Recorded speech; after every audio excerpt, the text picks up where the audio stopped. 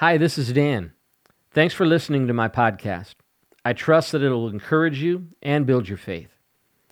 If you'd like to connect with us further, our website is revivalnow.com, and you can find us on YouTube, Facebook, and Instagram, all at Revival Now Dan Steepe. We have the Revival Now app that you can download at your Play Store, and if you use Roku, you can find us on Creo TV. Enjoy the podcast and share it with a friend.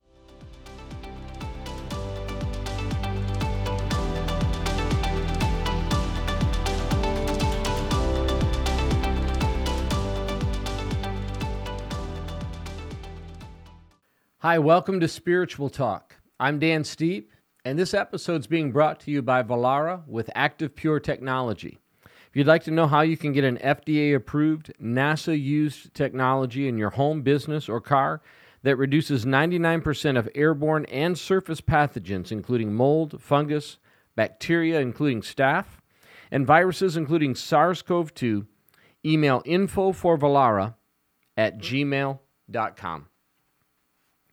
Well, thanks for joining me for this episode. We're going to be looking at what is Paul's thorn in the flesh. What was Paul's thorn in the flesh? This is a very important question to ask and to answer. What was Paul's thorn in the flesh?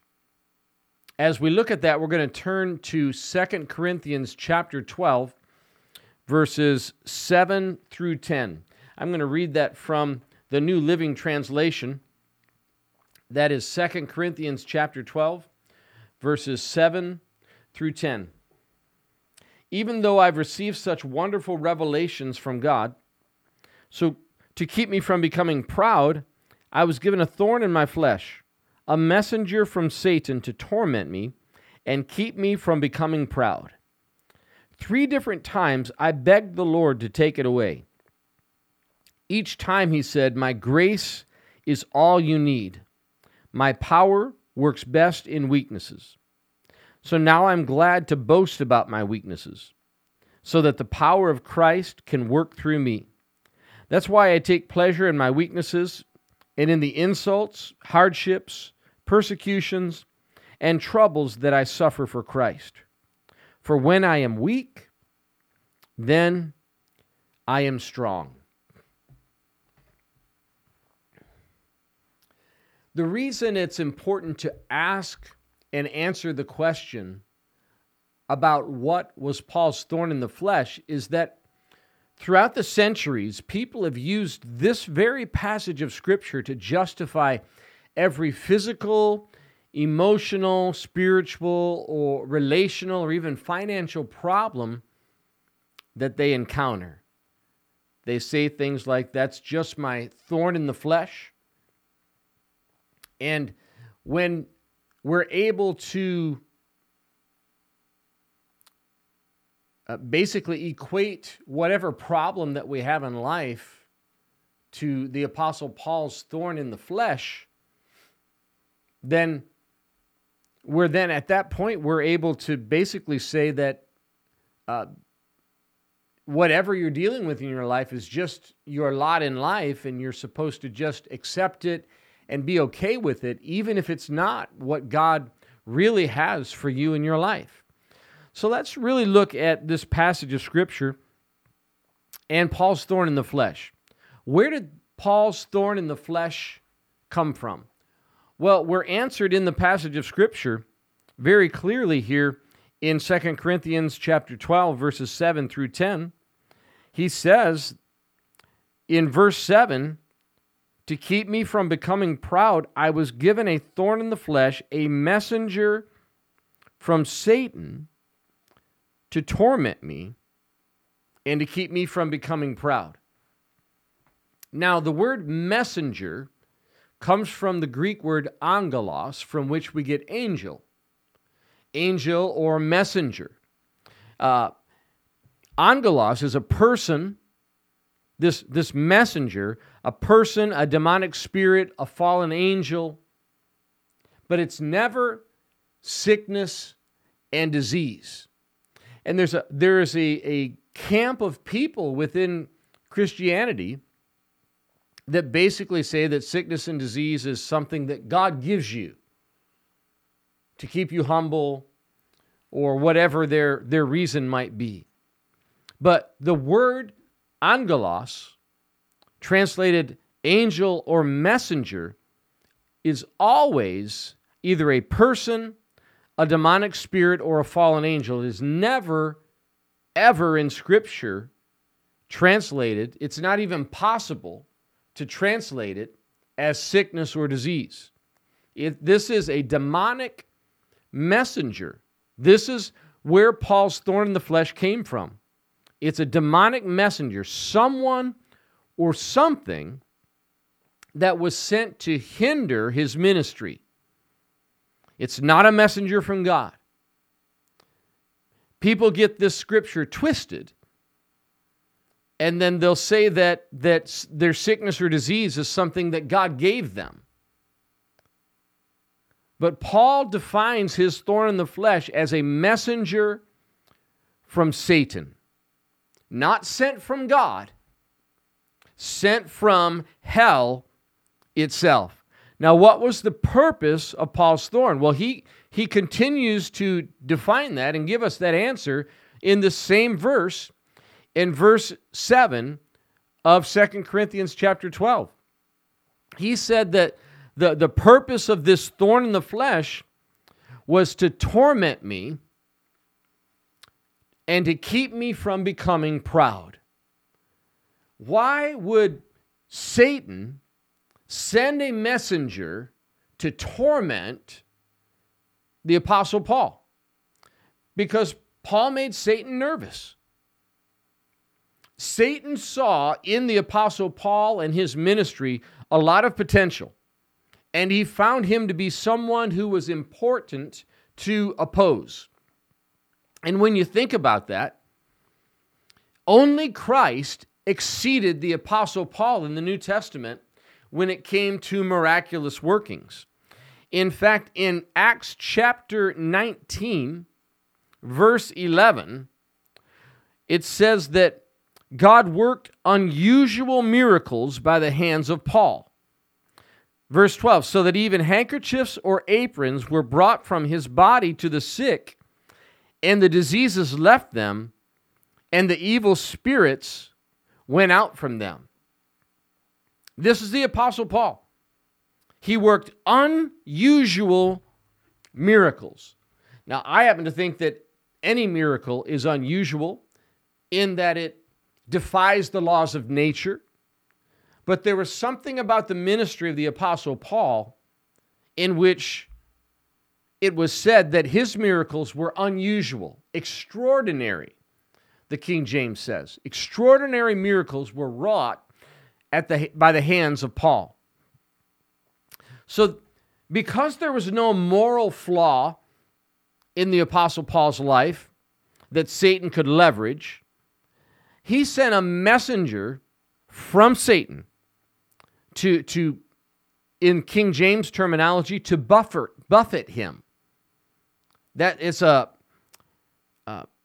it communicates the idea of multiple continuous blows, to buffet him, torment him, oppose him, limit him, or even if Satan had his way, because he's the one who comes to steal, kill, and destroy, to eliminate the Apostle Paul. Now, the word thorn comes from the Greek word scallops, and it is defined as a dangerously sharp or spiked tool or instrument. It's the same word used for stake. It's not necessarily small, but it's a word that evoked great fear in those who use the word or listen to it. Now, 2 times Paul said it was to keep him humble, or to prevent him from becoming proud or exalted above measure. The Apostle Paul, in Acts chapter 9, he had a supernatural encounter with God on the road to Damascus. And in that encounter, we read that the Apostle Paul was handpicked by Jesus. This is someone that God looked at and saw such potential in that he was handpicked. This is what the scripture says. But the Lord said to Ananias, "Go, for he is a chosen vessel of mine to bear my name before Gentile kings and the children of Israel. For I will show him how many things he must suffer for my name's sake." Paul was handpicked by God. God saw something in the Apostle Paul's life that was, in fact, extraordinary. More miracles were worked by his hands than any other person in the New Testament save Jesus himself. He's credited with writing 1/3 of the New Testament. And for these reasons that I'm sharing with you, that Satan sent this messenger to buffet him. That was the purpose of this thorn in the flesh. So let's talk about what this thorn in the flesh was not. Before we talk about what the thorn in the flesh is, let's talk about what it was not. Now, there are some common assertions, which are really just speculations. Speculations by people, just man, about what the Apostle Paul's thorn was.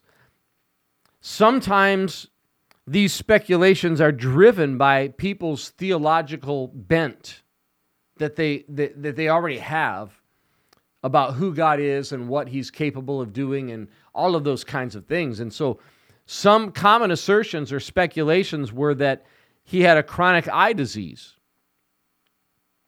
And it's really a stretch, but you can read in Galatians chapter 4 and verse 15 about, you could see as you read it. In fact, let's just go there. It's really a stretch, but nonetheless, rather than just taking my word for it, we'll read in Galatians chapter 4, verse 15.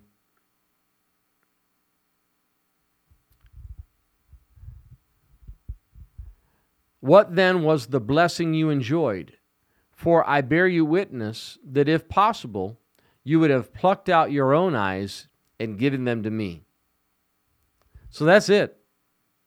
From that, some people have speculated that he had a chronic eye disease, he had eye problems, something like that. There's also a passage of Scripture in 2 Timothy chapter 4, verses 14 and 15. That's 2 Timothy chapter 4, verses 14 and 15, where it talks about someone named Alexander the coppersmith who opposed Paul and really was sort of a thorn in his side. And some people have thought that Alexander the coppersmith is Paul's thorn in the flesh. But the reason that he's probably not the thorn in the flesh that Paul is referring to is because he didn't follow the Apostle Paul throughout his ministry journeys, in his missionary journeys. He opposed him when he was with him, but this would not be considered a messenger from Satan to oppose him that he dealt with throughout his ministry and his missionary journeys. Now, another reason that we can understand that, what Paul's thorn was not, it was not sickness and disease, which some people commonly assert. It's purely speculation. But when we look at the New Living Translation, which I've been reading from in our primary text here in 2 Corinthians chapter 12, verses 7 through 10, the New Living Translation is very consistent at this point with the New American Standard Bible, which is considered by most to be the most scholarly translation of the Bible that we have.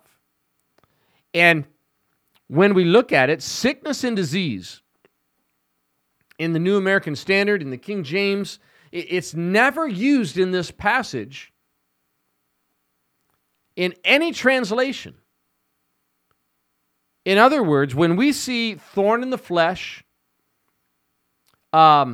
infirmity in this passage of Scripture, or weakness, No translation anywhere ever interprets that word as sickness and disease. And inserting it would really be a stretch. This thorn in the flesh is always translated weakness or infirmity. And weakness or infirmity has two meanings from Greek to English. One is sickness and disease, that's a possibility. And the other is, it's translated as lack, inadequacy, or weakness. Let me give you an example in Romans chapter 8, verse 26. Romans chapter 8, verse 26. This, by the way, is still the Apostle Paul. Writing here in Romans, he says, likewise, the Spirit also helps in our weaknesses. Now, the King James says, the Spirit also helps in our infirmities. He goes on to say, for we don't know how we should pray, or what we should pray, but the Spirit himself makes intercession with us, for us, with groanings that cannot be uttered. So this is talking about not sickness and disease, but prayer.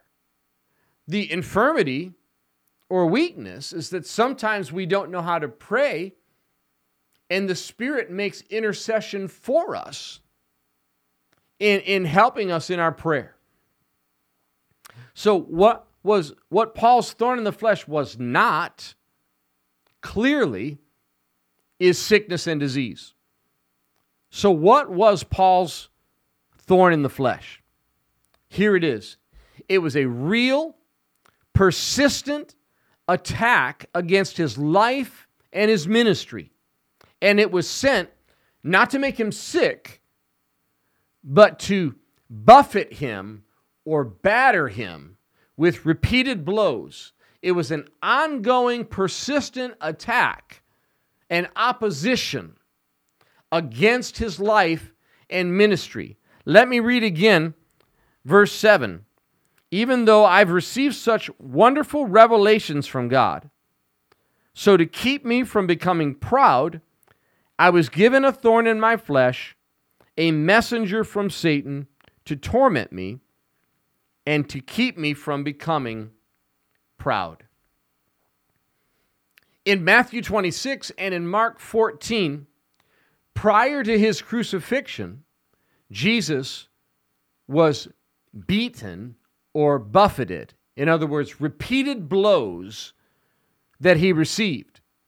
Buffeted is always used to define a people group or a person that were buffeted or opposed. It's never used, buffeted is never used for sickness and disease.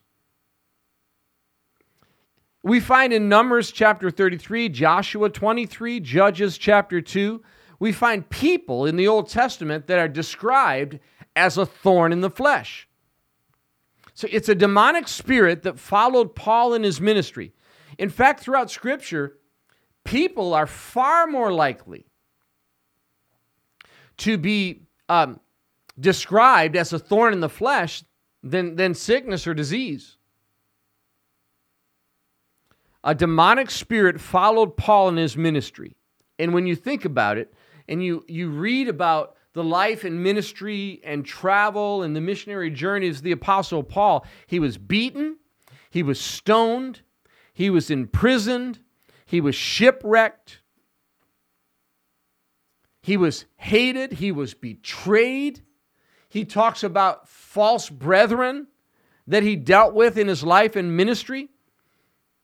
In Ephesians chapter 6, the Apostle Paul writes about the reality that our struggle is not against flesh and blood.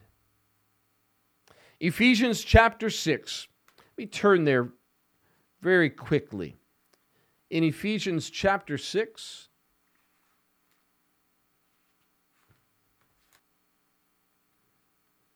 I'm going to begin reading in verse 10, Ephesians 6, verse 10. Finally, my brethren, be strong in the Lord and in the power of his might.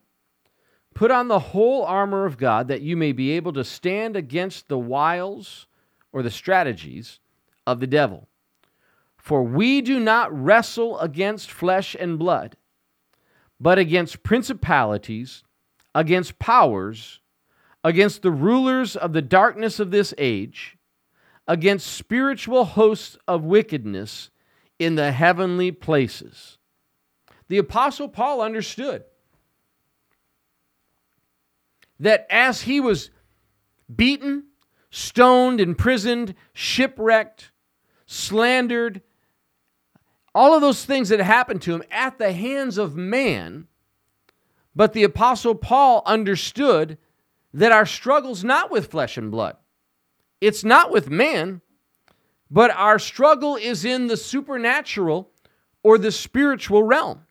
He understood that because he understood his thorn in the flesh to be a messenger sent from Satan, a demonic opposition which would use any person or any means that was at his disposal wherever the Apostle Paul was in his ministry.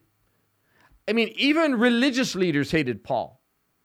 They hated him with a passion because they saw the Apostle Paul as their up-and-coming star. He had favor in the Jewish religious community. They empowered him to go and persecute the church and even kill Christians. And then he had this supernatural encounter on the road to Damascus. Jesus appeared to him, spoke to him,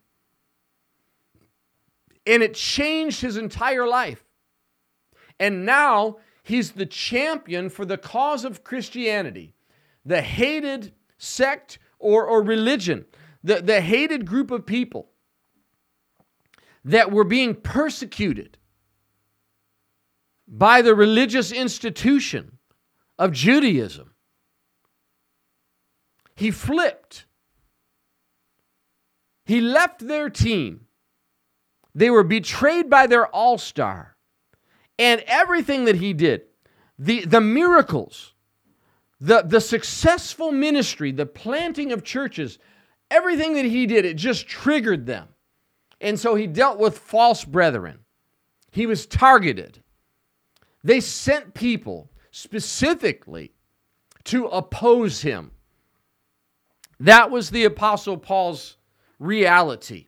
Let's look at some of the scriptures that really illustrate and talk about this. In 2 Timothy chapter 3, verse 12. Yes, and all who desire to live godly in Christ Jesus will suffer persecution. That's the Apostle Paul. He also said in 2 Corinthians chapter 11, 2 Corinthians chapter 11, look at verses 23 through 29. Are they ministers of Christ? I speak as a fool. I'm more in labors more abundant, in stripes above measure, in prisons more frequently. I'm going to read this one from the New Living Translation. Chapter 11, 2 Corinthians chapter 11, verses 23 through 29. This will come through a lot clearer. Are they servants of Christ? I know I sound like a madman, but I've served him far more. I've worked harder, been put in prison more often, been whipped times without number, and faced death again and again. 5 times the Jewish leaders gave me 39 lashes. 3 times I was beaten with rods. Once I was stoned. 3 times I was shipwrecked. Once I spent a whole night and a day adrift at sea. I've traveled on many long journeys. I've faced danger from rivers and from robbers. I've faced danger from my own people, the Jews, as well as from the Gentiles. I've faced danger in the cities, in the deserts, and on the seas. And I've faced danger from men who claim to be believers, but are not. I've worked hard and long, enduring many sleepless nights. I've been hungry and thirsty, and have often gone without food. I have shivered in the cold without enough clothing to keep me warm. Then, besides all this, I have the daily burden of my concern for all the churches. Who is weak without my feeling that weakness? Who is led astray, and I do not burn with anger? One more scripture in 2 Corinthians chapter 6, verses 4 and 5. Just illustrating the Apostle Paul's thorn in the flesh. In everything we do, we show that we are true ministers of God. We patiently endure troubles and hardships and calamities of every kind. We've been beaten, put in prison, faced angry mobs, worked to exhaustion, endured sleepless nights, gone without food. That was the Apostle Paul's life. He dealt with a constant opposition. He was the most fruitful and productive minister in the New Testament outside of Jesus Christ himself. And he did so, all the while being opposed by this thorn in the flesh, this messenger from Satan sent to buffet him and oppose him. Now, we've taken the time to ask and answer the question, what was Paul's thorn in the flesh? Now, why is it important to understand Paul's thorn in the flesh? Let me turn to 3 scriptures very quickly as I wrap up this episode. Psalm 103, the 103rd Psalm, verses 1 through 3. Bless the Lord, O my soul, and all that is within me. Bless his holy name.